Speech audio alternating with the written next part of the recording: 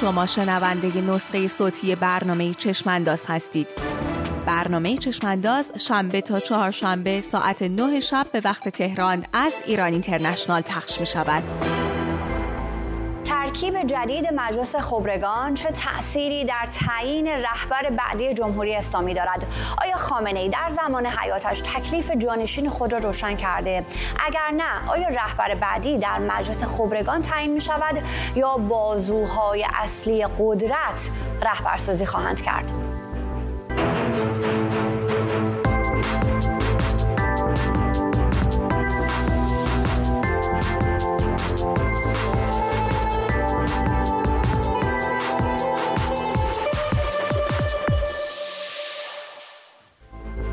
به چشم انداز خوش آمدید. من سمیرا قرایی هستم. نقش مجلس خبرگان رهبری دهه هاست که محل نقد و بحث کارشناسان علوم سیاسی حتی در چارچوب نظام جمهوری اسلامی قرار دارد.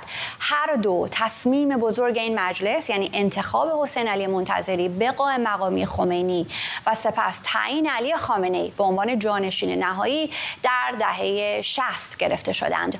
اعضای این مجلس در دهه‌های بعد خروجی چشمگیری نداشتند. یکی از کمیسیون‌های این مجلس به نام کمیسیون تعیین مصادیق رهبری در این سالها به دنبال گزینه جانشینی گشته. این کمیسیون تنها 3 نفر عضو دارد و عملکردش هم محرمانه است. به گفته یکی از اعضای مجلس پیشین خبرگان، این کمیته 3 نفره بین سالهای 93 تا 95 نام فرزند علی خامنه‌ای را هم در فهرست جانشین‌ها قرار داده. محمود محمدی عراقی مدعی شده که خامنه‌ای مخالف این امر بوده و گفته است که شبهه موروثی شدن رهبری ایجاد می شود. در این چشم انداز می پرسیم به فرض بقای جمهوری اسلامی پس از مرگ علی خامنه‌ای چه عواملی بر تعیین رهبر آینده جمهوری اسلامی اثر خواهند گذاشت؟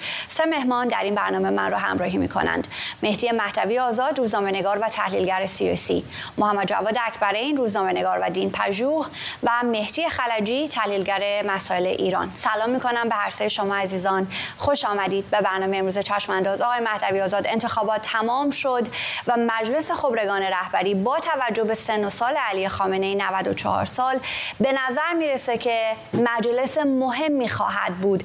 مهندسی جالبی هم شکل گرفت، چه در تایید صلاحیت‌ها، رد صلاحیت‌ها و بعدتر اعلام آرای عمومی، مثلا در کیس آقای لاریجانی یا در کیس آقای پور محمدی.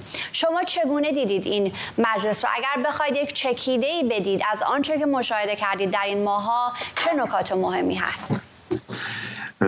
عرض سلام و ادب دارم خدمت شما بینندگان و مهمانان عالی قدرتون. ببینید در مورد خبرگان مفصلا، خیلی مفصل بحث شده. یکی از معروف ترین هاش در واقع دوره قبلی انتخابات خبرگان بود.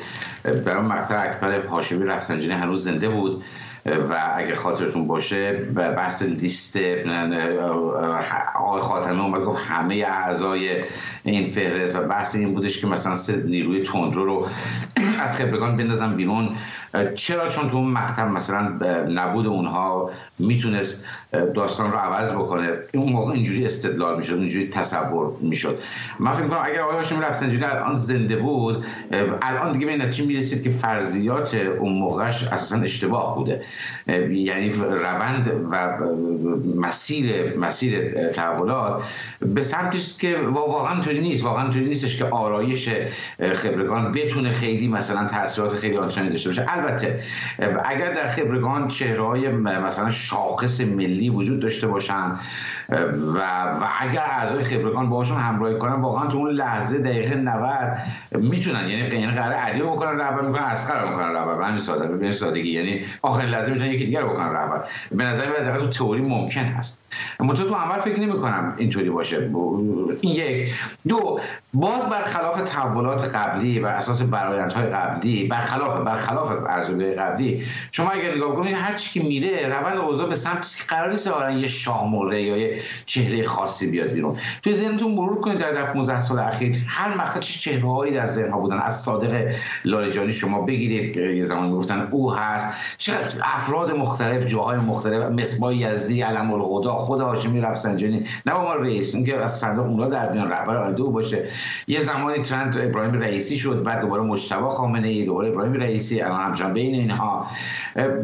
اگر نگاه بکنید می‌بینید که این مجلس مدام داره کوچولوتر میشه، مدام چهره در واقع شاخص اونایی که هم میشناختنشون دارن میمیرن، کسانی میان یا حذف میشن یا توسط مردم گذاشته میشن کنار به صادق لاریجانی، و کسانی دارن میان که اساسا شما خیلی شناخت زیاد ازشون ندارید، یا اگر دارید خیلی موثر نیستن، یا اگر هستن هر 8 سال یه دونه مصاحبه میکنن، 6 سال یه دونه مصاحبه میکنن. برای من فکر می‌کنم بازیگر اون چیزی که من الان از این ترکیب مجلس میفهمم، اگر تازه بتونیم درست بگیم، اینا همگرایی شما میتونید پیدا بکنید، همگرایی پیدا میکنن در یک نقطه یا شاید دو نقطه، و اون که موی دماغ کسی قرار نیست باشن.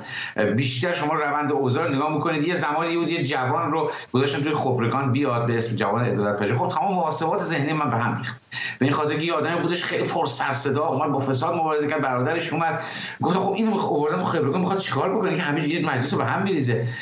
الان دوباره برگشته به حالت قبلیش. من چیزی که الان میفهمم آرایش صحنه آرایش آنچنانی ویژه و پیچیده‌ای نیست برای اینکه از توی صندوق مارگیری چیز خاصی در بیاد، بلکه آرایشی است که قرار است تمکین بکنه از تصمیمی ساختار قدرت دقیقه 90 اتخاذ میکنه. بله آقای مطلب‌گذار کی رو دارین میگین که نماینده جوان رو گذاشتن؟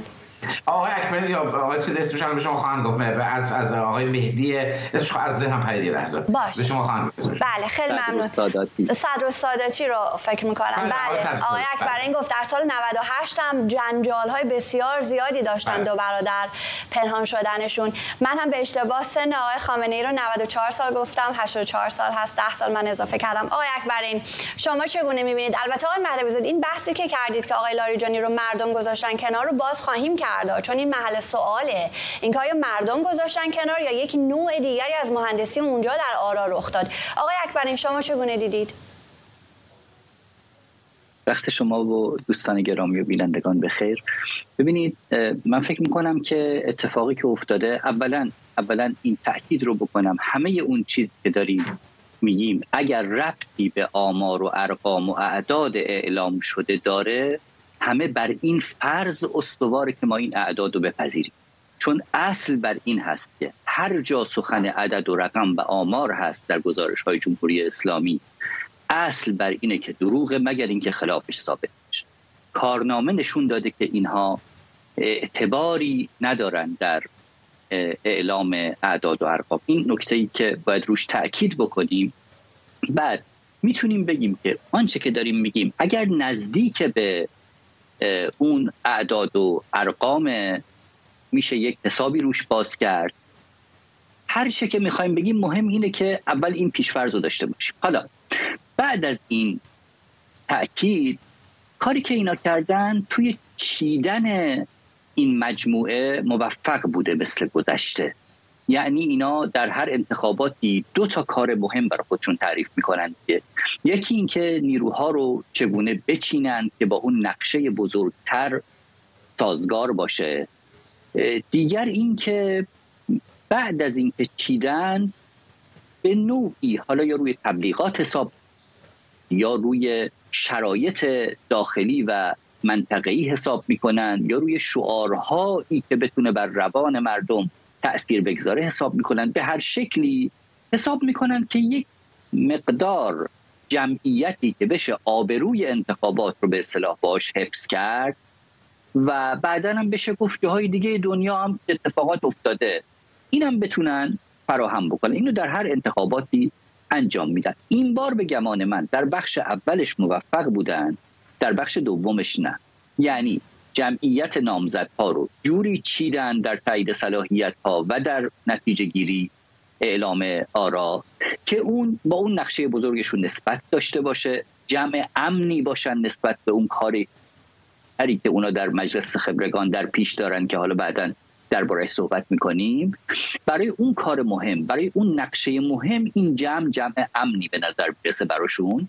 اما اون بخش دوم که جلب تعدادی از مردم باشه که بتونه حفظ آبرو بکنه، نه، اینو موفق نبودن. محاسباتشون غلط بوده به گمان من. حالا میمونه یه سوال که آیا اگر بگیم که محاسبهشون غلط نبوده و حد میزدن که همین مقدار جمعیت شرکت بکنن و بیشتر نیان، آیا کردن کسان دیگری رو تایید صلاحیت میکردن؟ آرایش سیاسی رو عوض می‌کردن، بگمانم نه. نقشه بزرگ هزینه بزرگ می‌طلبه. تصور اینها میتونست این باشه که ما کار بزرگی در پیش داریم و برای این کار بزرگ باید این هزینه بزرگ رو بپردازیم. یه مدت بی‌آبرو میشیم، بعداً ماجرا رو به شکل دیگری جمع میکنیم. همینطور آقای اکبرین، از کردستان اقبال بهمنی با 103,000 رأی وارد مجلس خبرگان شده. اینکه حالا این 103,000 رأی اگر 10 میلیون رأی بود فرقی میکرد یا نه، به هر حال وارد مجلس خبرگان رهبری شده. اینکه در آینده چقدر بتونه در بحث جانشینی حضور این افراد تاثیر بگذاره یا نه رو بررسی میکنیم، ولی واقعا اینکه این عدد 10 میلیون باشه یا 100,000 به نظر میرسه که چندان برای جمهوری اسلامی فرقی نداره. آقای خلجی، شما چگونه دیدید در بحث خبرگان ششم؟ به نظر شما مهندسی به چه شکلی صورت گرفت؟ چقدر برای علی خامنه‌ای مجلس اهمیت داره؟ ببینید، مجلس خبرگان عقیم‌ترین نهاد جمهوری اسلامی هست و درست به همین دلیل، به دلیلی که مربوط به رهبر جمهوری اسلامی و رهبر در نظام جمهوری اسلامی با خود نظام مساوی، یعنی وقتی میگن نظام اینطور میگه، نظام اینطور میخواد، منظور خود رهبری هست. بنابراین نشان دهنده روح عقیم جمهوری اسلامی و ایدئولوژی اسلامی و نظام ولایت فقیه هست. از این جهت بسیار جالب هست و بسیار مهمه مطالعهش. اما میبینید که شما اشاره کردید به اینکه در دهه 60 مجلس خبرگان 2 تا تصمیم گرفته، یکی در مورد قائم مقامی آقای منتظری، یکی در مورد تعیین رهبری. خب قائم مقامی آقای منتظری که خب شکست خورد، یعنی به نظر من مجلس خبرگان یک تصمیم تا کنون در 45 سال اخیر بیشتر نگرفته و اون تعیین قائم مقامی برای رهبری بود که کاملا شکست خورد. در مورد آقای خامنه‌ای واقعیت اینه که مجلس خبرگان تعیین نکرد، آقای رفسنجانی تعیین کرد. یک دروغی گفت که آقای خمینی گفته جانشین من آقای خامنه‌ای باشه و در حقیقت حرف آقای خمینی بود که باعث شد مجلس خبرگان رأی بیاره. کاملا از پیش تعیین شده بود. این به معنی است که مجلس خبرگان اراده مستقلی برای تعیین رهبر نداشت و داستان بیرون مجلس خبرگان در حقیقت صحنه‌گردانی شده بود. خب بنابراین مجلس خبرگان یک مجلس نهاد عقیمی است. اما انتخابات مجلس خبرگان مثل بقیه انتخابات ها بسیار مهمه.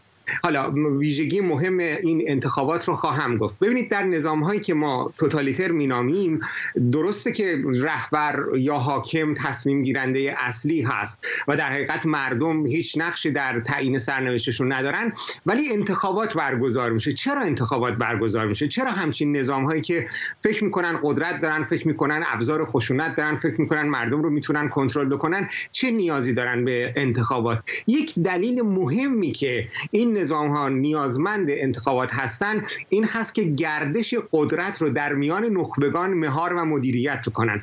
ببینید، آقای خامنه‌ای یک شخصیت بسیار ضعیفی بود از نظر سیاسی. چگونه توانست در 35 سال گذشته به مرور قدرت خودش رو تثبیت کنه و بمونه؟ از راه ضعیف نگه داشتن کانونهای قدرت و از راه جلوگیری از شکلگیری کانونهای جدید قدرت. به همین دلیل هست که در جمهوری اسلامی رئیس جمهور اساساً فارغ از اینکه ایدئولوژیش چیه، فارغ از اینکه شخصیتش چیه، فارغ از اینکه برنامه‌اش چیه، یه خطره برای رهبری و باید تضعیف بشه. یعنی فرقی نمی‌کنه رفسنجانی باشه، احمدی نژاد باشه، خاتمی باشه، روحانی باشه، هیچ تفاوتی نداره. یک شخصیت قوی نباید به وجود بیاد.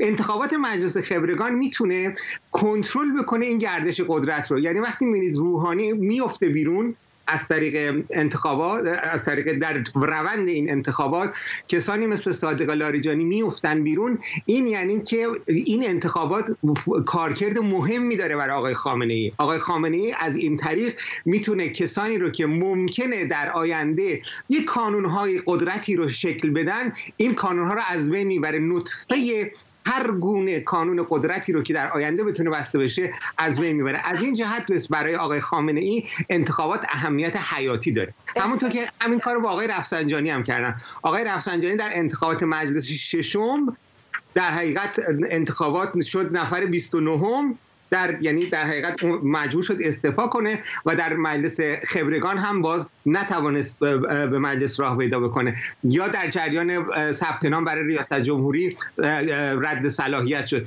این روند انتخابات مهمه و همین دلیل هست که هر 1.5 سال در جمهوری اسلامی یک انتخابات برگزار میشه. این انتخابات باعث میشه که آقای خامنه‌ای بتونه کنترل داشته باشه روی نخبگان حاکم. بسیار عالی. آقای مهدوی آزاد، آقای خلجی از اهمیت مجلس خبرگان رهبری برای علی خامنه‌ای صحبت می‌کنن. شما در ابتدای صحبتتون گفتید که آرایش این مجلس تأثیری نداره. سوالم این هست که بعدتر گفتید که هیچ مهره مؤثری یا چهره تاثیرگذاری ازش بیرون نمیاد. خب اینها همگی مؤید موفقیت علی خامنه‌ای به شکل مستمر در طول دهه‌هاست برای اینکه به جایی برسه که عاملیت رو از تمامی اشخاص و نهادها، یعنی فقط بحث نهاد نیست، از اشخاص هم بگیره. اگر که بخواین این رو بسط بدید در پیرو صحبت‌های آقای خلجی پیرامون اهمیت خبرگان رهبری، چه نکاتی دارید؟ بله، من تک تک نکاتم رو عرض می‌کنم. اول در مورد اسمی که یادم رفته بود گفتن و گفتید آقای روح‌الله صدرالساداتی بود، تا 1962 بود این موقعی که نامزد شد، در واقع 1996 32 سالش بود که خیلی گفتید با برادرش مهدی خیلی سر صدا کردن و اینا. ببینید دیروز یک ویدیوی منتشر شد از احمد جنتی که داشت رأی میداد. این ویدیو رو همتون دیدید یا نه؟ اصلا تکان دهنده است، یعنی واقعا مشمئز کننده است. این مرد انگار کور و کره و سوراخ یعنی درز صندوق رو نمیتونه پیدا بکنه. 10 اغراق میاد 10 دقیقه، واقعا چندین و چند ثانیه هی آقای داره میگه این تو باید بندازه سوراخ رو، نمیفهمید چه نگاه میکنه. بعد نه خندید خانم، باید بزنید تو سرمون. این آدمی که سوراخ رو نمیتونه پیدا بکنه، دبیر شورای نگهبانه، 20 سال داره آرایش سیاسی خبرگان و مجلس همه چی تعیین میکنه و این آدم رئیس خبرگان هم هست، همه کار خبرگانه. خب این اتفاقا میتونه بسیار مثال خوبی باشه واسه فهم فضای سیاسی ایران.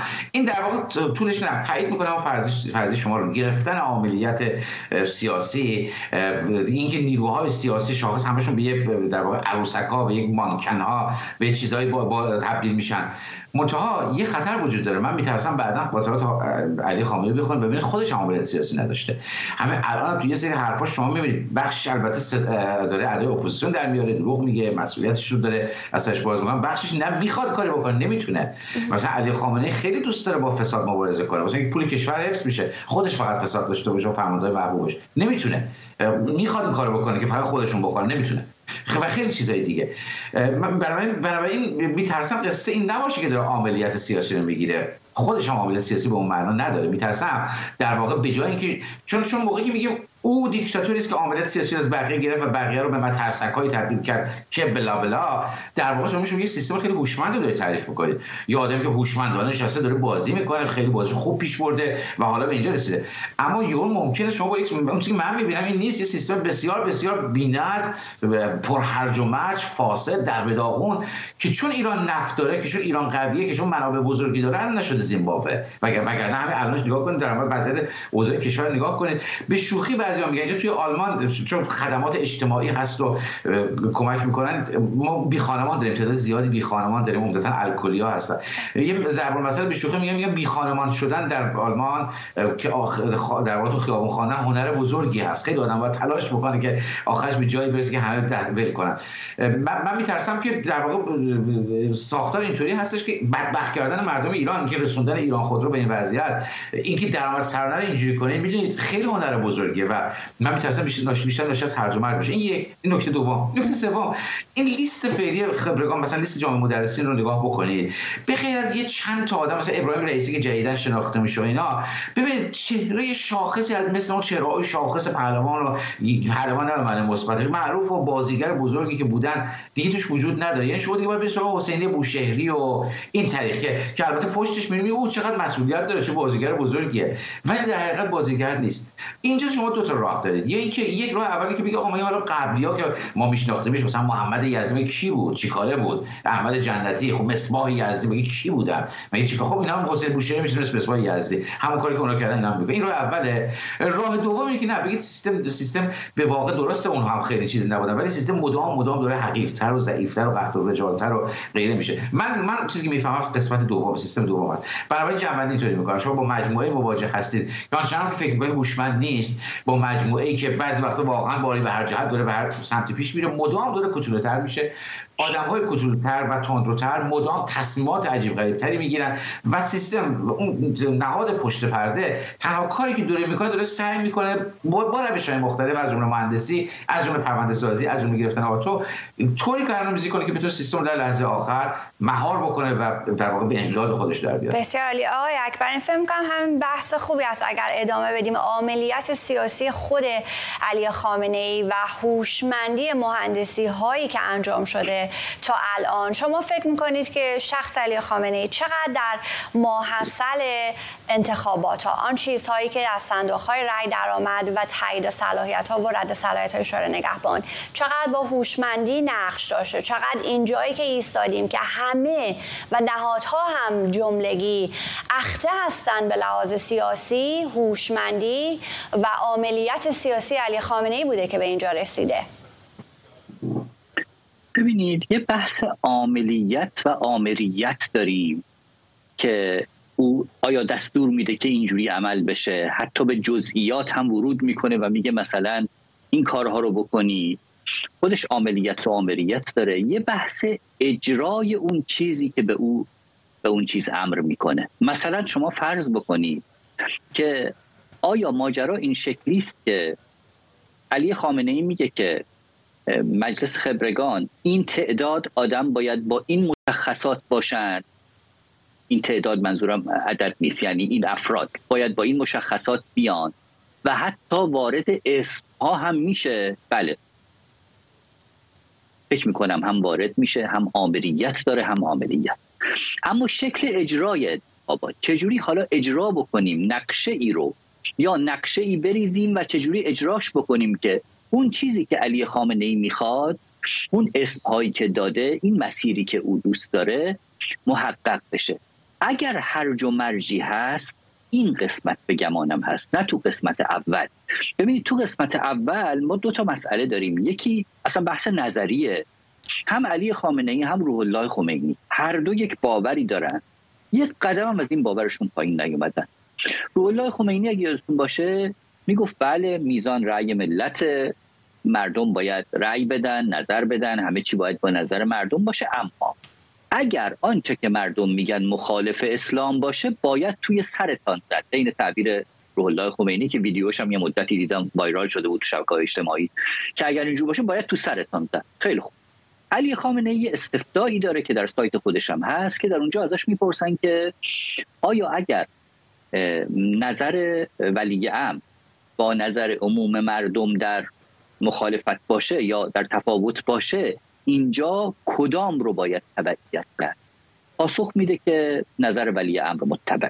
خب هر دو در این نقطه با هم دیگه اشتراک دارن که یک ولی تعریف میکنن، یک حاکمی تعریف میکنن که اطاعت ازش لازمه، واجبه، بقیه هم همه در ذیل این اطاعت تعریف میشه. این که میبینید مردم دموکراسی رو تبدیل میکنن به مردم سالاری دینی، حکومت دموکراتیک رو تبدیل میکنن به جمهوری اسلامی، این کلمات این شکلی با این پسوند و این توصیف ها، اینا به خاطر این هست که ظاهر و ویترین رو حفظ بکنن، اما جان کلام همونی باشه که خودشون میخوان. خب اگر وضعیت اینطوره، علی خامنه‌ای پای این باورش ایستاده، پای ایدئولوژیش ایستاده، خمینی هم ایستاده بود و اینها مسیر رو پیش میبرن. اگر لازم شد در جزئی ترین چیزها دخالت کنن. یادمون نرفته که در دولت محمد خاتمی وقتی یه دانشگاهی، یه گروه دانشگاه رو اردو برده بود کیش، علی خامنه‌ای مستقیما وارد شد، عتاب داده بود که چرا بردید کیش، ببرید مشهد. خب کسی که تو این جزئیات وارد شده حتما توی جزئیات فهرست و افرادم وارد میشه. بله ممکنه دیگران در هنگام عملی کردن این نقشه هوشمندی کافی به خرج ندن، اونجا هرج و مرج باشه و جا ناکامی وجود داشته. بسیار عالی. آقای خلجی، این جزئیاتی که آقای اکبرین میگه که علی خامنه‌ای مستقیما واردش میشه در ترکیب مجلس خبرگان رهبری، حالا از خبرگان دوم به بعد که خود خامنه‌ای رهبر شد، داریم میبینیم شورای نگهبان چگونه عمل کرد.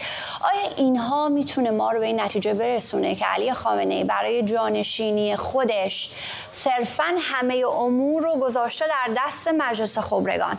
چون این سوال بسیار در اذهان عمومی مطرح هست که آیا در بحران جانشینی بعد از مرگ علی خامنه‌ای که ستون خیمه است، چون شنیدیم آقای مهدوی آزاد هم میگند که تمامی نهادها اشخاص رو اخته کرده، خودش قدرت مطلق است و نبودش هم میتونه یک کیاس و یک آشوبی رو ایجاد بکنه.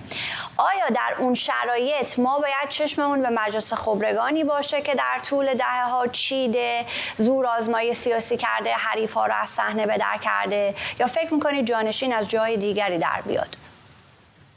یعنی چند تا نکته وجود داره. یکی این که همونطور که آقای اکبری اشاره کردن، آقای خامنه‌ای شناخته شده هست به در حقیقت مایکرو منیج کردن یا دخالت در جزئیات اداره کشور. من این رو به یک داستان خیلی کوتاهی بگم. آقای خامنه‌ای اومده بود قم برای اینکه دیدار بکنه با علمای قم، جامعه مدرسین و دیگران.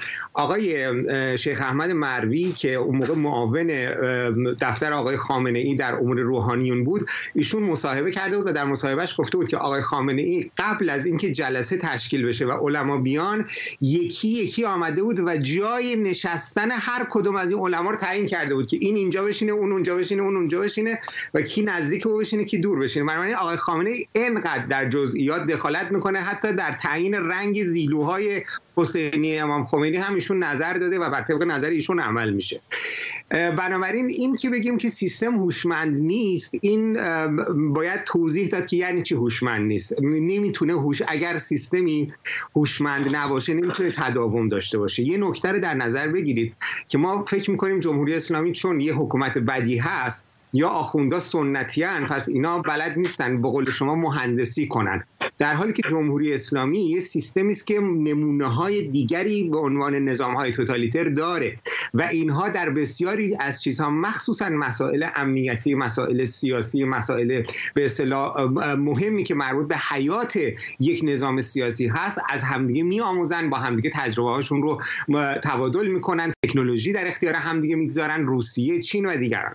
بنابراین این سیستم به اندازه کافی هوشمند هست، یعنی تبلیغاتش هوشمنده، سیستم امنیتیش هوشمنده، سیستم نظامیش هوشمنده، وگرنه نمیتونست تداوم داشته باشه.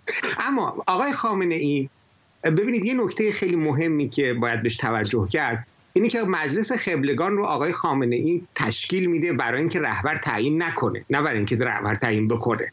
یعنی در حقیقت آقای خامنه‌ای مجلس خبرگان رو به یک زائده سیاسی بدل کرده، به یک ویترینی که بتونه بعداً تصمیم‌هایی رو که نهادی مخصوصاً سپاه پاسداران خواهد گرفت، اون تصمیم‌ها رو وجاهت قانونی بده. ببینید این رو که من به شما میگم این تحلیل نیست، این اطلاع. بخش عمده هزینه تبلیغات انتخاباتی اعضای مجلس خبرگان رو سپاه پاسداران مستقیما تأمین میکنه. یعنی اینها با هزینه سپاه پاسداران رفتن در مجلس خبرگان نشستن، یک قرون از جیب خودشون خرج نکردن و نمیتونن هم خرج بکنن. بنابراین قرار هست که این تصمیم بیرون گرفته بشه و این مجلس خبرگان به اون وجاهت بده، یعنی رأی بده به اون چیز تصمیمی که بیرون این مجلس گرفته شده. بنابراین باید بدون خاصیت، بدون اراده و به قول شما بدون عاملیت باشه. اما نکته مهمتر این هست که ما بعد از آقای خامنه‌ای از یک رهبر به یک رهبر دیگه گذار نمی کنیم، بلکه از یک پارادایم رهبری، یعنی یک نوع رهبری در جمهوری اسلامی به یک نوع دیگری از رهبری گذار خواهیم کرد. همونطوری که رهبری آقای خمینی با رهبری آقای خامنه‌ای زمین تا آسمون فرق داره، شکل رهبری، بوروکراسی رهبری، نوع رهبری، نوع رابطه‌ای که رهبر با بقیه سیستم سیاسی داره، نوعی که به این سیستم سیاسی شکل میده، ما در دوران بعد از آقای خامنه‌ای کاملا نه با یک رهبر جدید که با یک جمهوری اسلامی جدیدی. آقای خلجی، همینجا اجازه بدید چیزی ازتون بپرسم راجع به تغییر پارادایم که صحبت میکنید. اون چیزی که به ذهن من میرسه اینه که در آنچه که شما دارید توصیف میکنید مجتبی خامنه‌ای نمیگنجه. آقای مجتبی خامنه‌ای چون قدرت داره، کسی که قدرت داره قرار نیست رهبر بشه. ببینید اتفاقا اون کسی که قدرت داره باید پشت پرده بمونه.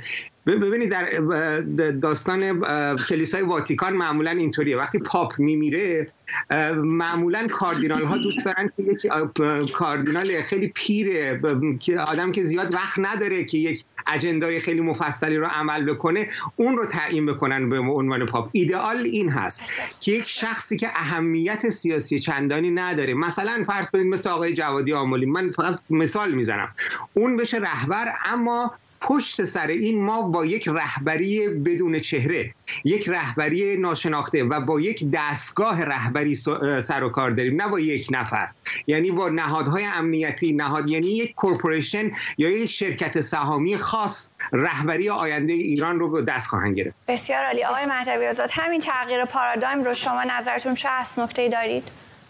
بله نکته که زیاد. ببینید در مورد علی خامنه‌ای مفصل دخالت میکنه، من کاملا موافقم با هم گفتن. آقای محمد سرفراز رئیس سابق صدا و سیما که افشا کرد فسادهای مالی مجتبی خامنه‌ای و حسین طایب و اون تو افشاگریش تو کتابش میگه مثلا علی خامنه‌ای حتی در حد برنامه مهران مدیری هم دخالت کرده در یه برنامه، یا مثلا فرماندهای سپاه شما ازشون میشنوید که اسم موشک، اسم سلاح سپاه علی خامنه‌ای انتخاب میکنه و بعد در یک مورد حتی وجود داره که اسم رو انتخاب میکنه، بعد چند وقت دوباره زنگ میزنه میگه نه اینو نذار، این اسم رو بذار، شاید اسم رو عوض میکنه. برای من آدم مداخله‌گر، فضول، بی‌نظم، هیئتی، سمبل مدیریت جهان سومی هیئتی.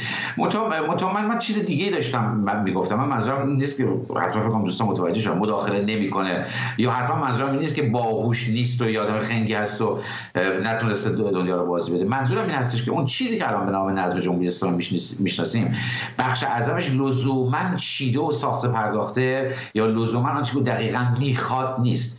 بخشش مثال میزنم، اگر از فضای سیاسی ایران انقدر بدبخت شده که آدم شارلاتانی مثل آقای رائفی پور بهش میگن ببخشید من با آدم من بس شخصی به خدا با ایشون ندارم، حتما ایشون از شخصی همسر بسیار محترمی است، برادر محترمی است، من نمیدونم، متا اینی که یه آدم همش تئوری توته بخش کنه، همش راهکار دروغ عجیب و غریب، چیز عجیب و غریب. اون وقت میگه نقدینگی کشور بحران نیست که نقدینگی کشور میتونه ایران رو بکنه آمریکا، برای توسعه صنعت ایران باید نقدینگی استفاده کنیم. یعنی یه آدم با عقل متوسط با ضریب هوشی زیر 90 هم حتی میتونه بفهمی که اگر با پول پرفشار میشد شما صنعت بسازید که خب همه فقرای دنیا، کشور فقیر دنیا یه چاپخونه می‌خریدن، اسکناس چاپ می‌کردن. که میدونید این آدم الان نگاه کنید جبهه رو انداخته، جریان صبح ایران سرویس داده، فرست داده. یکی از این نیروهای سیاسی اصولگرا گفته که ما فضای سیاسی به قدری کوتوله شده که جلیل محبی و رائفی پور شدن چهره‌های سیاسی ایران. حالا من حرفم اینه، اگر می‌بینید این آدم شده اینجا، این لزوما معنی این نیست که علی خامنه‌ای اومده انتخاب کرده گفته این مشنگو بذارید اینجا. نحوه مدیریت، تبعات مدیریت، تبعات فساد حاکم این هستش که همچین آدمایی میتونن فرصت پیدا بکنن بیان وسط بازی کنن. حالا ممکنه همین آدم 3 ماه بعد قربانی بشه، 6 ماه بعد بگیرنش، ممکنه یا بالاتر برسه 2 سال بعد رئیس جمهور بشه. میدونید میخوام بگم برنامه‌ریزی به اون معنا نیست. مثل هنر ابسترکت، یه زمانی نقاش هنر ابسترکت یه چیز عجیب غریب رنگ‌های قاطی پاتی می‌کردن، فکر می‌کردن که خب میتونن بشن یه گوشه همین رنگ‌ها رو همینجوری قاطی پاتی کنن همینجوری بشه دیگه. نه درسته که شما یه سیستم ظاهراً بی‌نظم می‌بینید، اما موقعی شما راجع به هنر صحبت می‌کنید طراحی شده است. این چیزی که علی خامنه‌ای می‌بینید همینجوری رنگ‌ها پاشیده شده، تبعاتش هست. بنابراین منظورم این بود. این یک در مورد بعد از آقای خامنه‌ای من بارها گفتم، من به نظرم یک گزینه مجتبی خامنه‌ای راستش بخواد هیچ وقت گزینه جدی نبوده. خیلی همیشه عجیب بود واسم که مثلا نیروهای حتی در داخل ایران میگن به گمان من علی خامنه‌ای دفعه قبلا با همینجا صحبت کرد، علی خامنه‌ای دنبال این هست که یک سیستم رو به جای خودش بگذاره. رهبر آینده انتخاب شده، رهبر بعدی سپاه، ساختار سپاه به عنوان حافظ انقلاب اسلامی، حافظ جمهوری اسلامی. بنابراین اون کسی که لازم هست در واقع سپاه معترفی نیست، شاید اون کسی که لازم هست با پشت جلوی صحنه باشه یا یه آدم مثل ابراهیم رئیسی که بشه باش بازی کرد، حتی به نظر جوادی آملی هم نه، جوادی آملی آدم سالمیه، یا یه آدم فاسدی که به هر حال بشه به قول دوستان یه ویترینی اونجا ساخت، خیلی هم موی دماغ کسی نباشه و اینا بتونن بازیشون رو پیش ببرن. بله آقای اکبرین، شما چطور فکر می‌کنید راجع به همین تغییر پارادایم که آقای خلجی گفتند، آقای مهدوی آزاد هم باز کردن، چه بر سر ولایت فقیه خواهد آمد اگر که بحث یک سیستمی باشه که یک نفر آدم حالا فرمالیته در جلوی صحنه باشه و در پشت تصمیم‌ها رو افراد قدرتمند مثل مجتبی خامنه‌ای بخوان بگیرن؟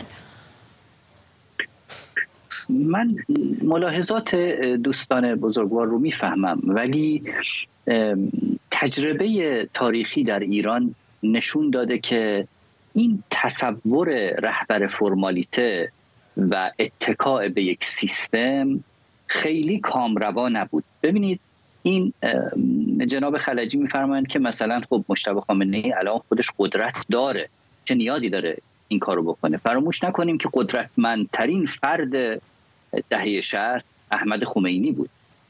سید احمد خمینی دستوراتی رو داده که حتی گفته میشه، من حالا اون راستی آزمایش رو فعلا دربارش صحبت نمی کنم، حتی گفته میشه که بعضی از متون و دستخطها مال اوست و مال خمینی نبوده. گفته میشه. دقیقا میخوام بگم میزان قدرتش اینقدر بوده. برخی از نمایندگان ولی فقیه در خاطراتشون آمده که نمایندگان روح الله خمینی در اون زمان که اونها مواردی رو میخواستن برن به او منتقل بکنن، ولی احمد خمینی به اونها وقت نمیداده یا به اونها اجازه نمیداده. آیت الله منتظری تو خاطراتش میگه که وقتی از اهواز اون قاضی آمد و بخشی از ماجرای فاجعه اعدام ها رو گفت، او هماهنگ کرد که او بره اینها رو به روح الله خمینی بگه، ولی احمد خمینی مانع شده بود. خب آدمی با اون قدرت که در بسیاری از معادلات تأثیر میگذاشت و اون توصیف و تعریف بزرگ رو خود روح الله خمینی از او کرده بود در یکی از نامه ها و نوشته هاش، بعد از خمینی چه اتفاقی براش افتاد؟ تصور این که این قدرت بعدش هم بمانه دست کم تجربه نشون میده که نمانده. این یک نکته. نکته دوم این که هاشمی رفسنجانی هم همین تصور رو میکرد که پیشنهاد رهبری علی خامنه‌ای رو داد. دختر روح الله خمینی در خاطراتش میگه که اون جلسه‌ای که گفته می شود که در اون خمینی اشاره کرده بود به رهبری علی خامنه‌ای، اشاره او متمرکز و منحصر بر علی خامنه‌ای نبود. اون جمعی پیشش بودن که اون جمع شامل اکبر هاشمی و موسوی اردبیلی و علی خامنه‌ای بودن. وقتی صحبت شد که اینا نگران رهبری آینده بودن بعد از ناری آیت الله منتظری، روح الله خمینی رو به اینا کرده بود، گفته بود که خب شما همتون هستید دیگه، آقای خامنه‌ای، آقای موسوی اردبیلی، آقای هاشمی، شما همتون هستید، مشکلی این جزء خاطراته. خب چرا این خاطره رو هاشمی رفسنجانی گزینش کرد و متمرکز کرد روی علی خامنه‌ای؟ اونم تصورش همین بود، میگفت که مؤسسه‌ای، یه سیستمی داره کار میکنه، خودم هم اینجا نشستم، نمیذارم چیزی از دست در بره. علی خامنه‌ای هم که به هر حال بیشتر اهل خطبه و خطابه و شعر و همون چیزایی که اون دوره میشناختنش، و یک رئیس جمهوری که خب در واقع اون زمان خب همه کاره رئیس دولت بود دیگه، او که کاری نبود به لحاظ اجرایی، این بیاد همون به جای اینکه رو کرسی ریاست جمهوری بشینه بره رو کرسی رهبری بشینه، بقیه رو من درستش میکنم. هیچ کدوم از اینها جواب نبود. به نظر میرسه که با توجه به این که آخرین نکته، با توجه به این که 18 سال بحث وراثت مجتبی خامنه‌ای برای رهبری مطرح شده و به زبانهای مختلف هشدار داده شده، افرادی که هشدار دادن نخست وزیر وقت اسفند و در واقع وزیر ایران و رئیس مجلس اسفند و اینا بودن که به این موضوع هشدار دادن. ابتدا آقای کروبی مطرح کردن دیگه، درسته؟ و بعد آقای موسوی. بعد در ادامه ماجرا مردم تو خیابان‌ها گفتن که مجتبی بمیری رهبری رو نبینی، تو شعارها میگفتن. موضوعی وقتی تا این حد حاد میشه اما طی 18 سال یک کلمه تکذیب از طرف دفتر رهبری به صورت رسمی نمیشنویم که در جزئیات نظر میده و اطلاعی میده، به گمانم روی رهبر شدن اون فرد کمی باید بیشتر تام. بله آقای اکبری، این صحبت‌های محمدی عراقی رو داریم که میگن مخالفت کرده، گفته که شبهه موروثی شدن رهبر پیش میاد اگر راجع به مجتبی صحبت بکنیم، ولی حقیقت اینه که از زمانی که آقای کروبی صحبت کرد و بعد آقای موسوی هم پیش رو گرفت و حالا شعارهای خیابانی، خیلی ادله محکمی وجود نداره مبنی بر اینکه مجتبی چگونه قرار هست که بعد علی خامنه‌ای رهبر بشه. آقای خلجی، آقای اکبری مثال نقض خوبی زدند احمد خمینی رو. بله اتفاقا این مثال نقض فرمایش خودشونه. اگر مجتبی خامنه ای یک چیز بخواد از تجربه احمد خمینی بیاموزه اینه که نباید رهبر بشه. آقای احمد خمینی درست به این دلیل حذف شد که میخواست نقش سیاسی آشکار داشته باشه، یعنی که خودش رو در حد رهبری بینه. همونطور که آقای اکبرین گفت در زمان آقای خمینی خیلی نقش مهمی داشت، قدرت زیادی داشت، میخواست اون قدرت رو همچنان حفظ بکنه. درست به دلیل همین حذف شد. اگر یک آدمی بود که میپذیرفت که یک نقش پشت پرده ای رو بازی بکنه شاید به این سرنوشت دچار نمیشد. بنابراین مجتبی خامنه ای به محض اینکه بخواد در مسند رهبری بنشینه خودش رو آماج تهدیدهای بسیار جدی کرده، به خاطر اینکه مسئله اینه که در جمهوری اسلامی رقابت هست بین حتی سپاه پاسداران یک دست نیست، گروه‌های مختلف هستن که تضاد منافع دارن و مجتبی خامنه ای تنها در صورتی میتونه یه بخشی از قدرت رو داشته باشه که با دیگران شریک بکنه. او نمیتونه مثل پدرش بالای این سیستم قرار بگیره و همونطور که گفتم سیستم رهبری در آینده به صورت عمودی نخواهد بود، به صورت افقی خواهد بود. این یک تفاوت پارادایمیه و مسئله اصلا مجتبی نیست. هیچ کس دیگه وجود نداره که بتونه به صورت عمودی در این ساختار، یعنی این ساختار عمودی رو حفظ بکنه. ما دیگه نه رفسنجانی داریم که کینگ میکر باشه بخواد رهبر تعیین بکنه، نه حتی سردار سلیمانی هست که بتونه یک اتوریته باشه در میان نظامی ها. ما حتی در درون حکومت اختلاف نظرها، اختلاف منافع، اختلاف ایدئولوژیک، اختلاف نوع نگاه به سیاست‌های جمهوری اسلامی بسیار زیاد هست. بنابراین باید یک اجماعی بین حلقه‌های قدرت، حلقه‌های امنیتی و نظامی به وجود بیاد. نکته که آقای اکبرین گفت راجع به آقای رفسنجانی اشتباهش این نبود که فکر می‌کرد که سیستم باید عمل کنه. اشتباه آقای رفسنجانی این بود که معنی قدرت رو نفهمید. قدرت به قول گرامشی در دست کسی قدرت داره که یک دستش کلید زندان رو داره و یک دستش اسلحه.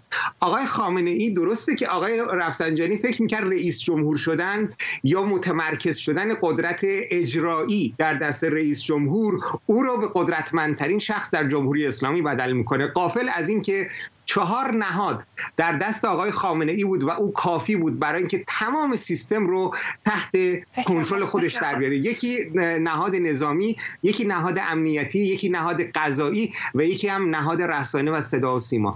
ما با پایان آقای خامنه ای آغاز یک دوره سیاهی است اگر جمهوری اسلامی تداوم پیدا بکنه. یک جمهوری اسلامی و مبتنی بر رژیم نظامی و نظامیگری خواهیم داشت که رهبریش بی‌چهره است. بنابراین میتونه به خطرناکترین تصمیم‌ها و سیاست‌ها رو بیاره بدون اینکه مسئولیتی رو بپذیره. بسیار عالی. آقای مهدوی آزاد 30 ثانیه اگر صحبت پایانی دارید. بعد یه جمله خیلی معروفی است، میگه شما آدم خسیس، آدمی که به واقع خسیس، به بحران خسیسی داره، با هر چیزی، با بچه‌هاش هم خسیسه، اگه زن دوم هم بگیره خسیسه. ببین علی خامنه‌ای توهم داره، خودخواه، تمامیت خواه. این آدم حتی با پسرش هم قدرت رو تقسیم نمی‌کنه. این چیزی که بعد در نظر بگیریم. با این حال من با اینکه من نظرم کاملا در واقع بارها گفتم مجتبی رو کنسل می‌دونم، اساس گزینه جدی نمی‌دونم، ولی اینجا با آقای اکبری به توافق می‌رسم که با قطعیت در فضای سیاسی ایران اصلا نمیشه صحبت کرد. مثلا میگه همین علی خامنه‌ای که به گفته آقای جزایری گفته که نه این مجتبی بحث موروثی بودن رو شبهه موروثی بودن ایجاد می‌کنه، همین خامنه‌ای 100 بار دیگه میشه گفته نه ولی بعداً انجام داده. در جمهوری اسلامی همه چیز ممکنه، منتها روند رو که می‌بینیم این روندی ساختار بی‌نظم، این مجموعه چیزی که شما می‌بینید به سمتی بیشتر شبیه این که بعد از علی خامنه‌ای در واقع یک ساختار بی‌رحم حکومت کنه، با اون ساختار میتونه مسئولیت کمتری به عهده بگیره، خیالش هم راحت‌تر. بسیار خوب. آقای اکبرین 30 ثانیه اگر صحبت پایانی دارید بفرمایید. خواهش میکنم.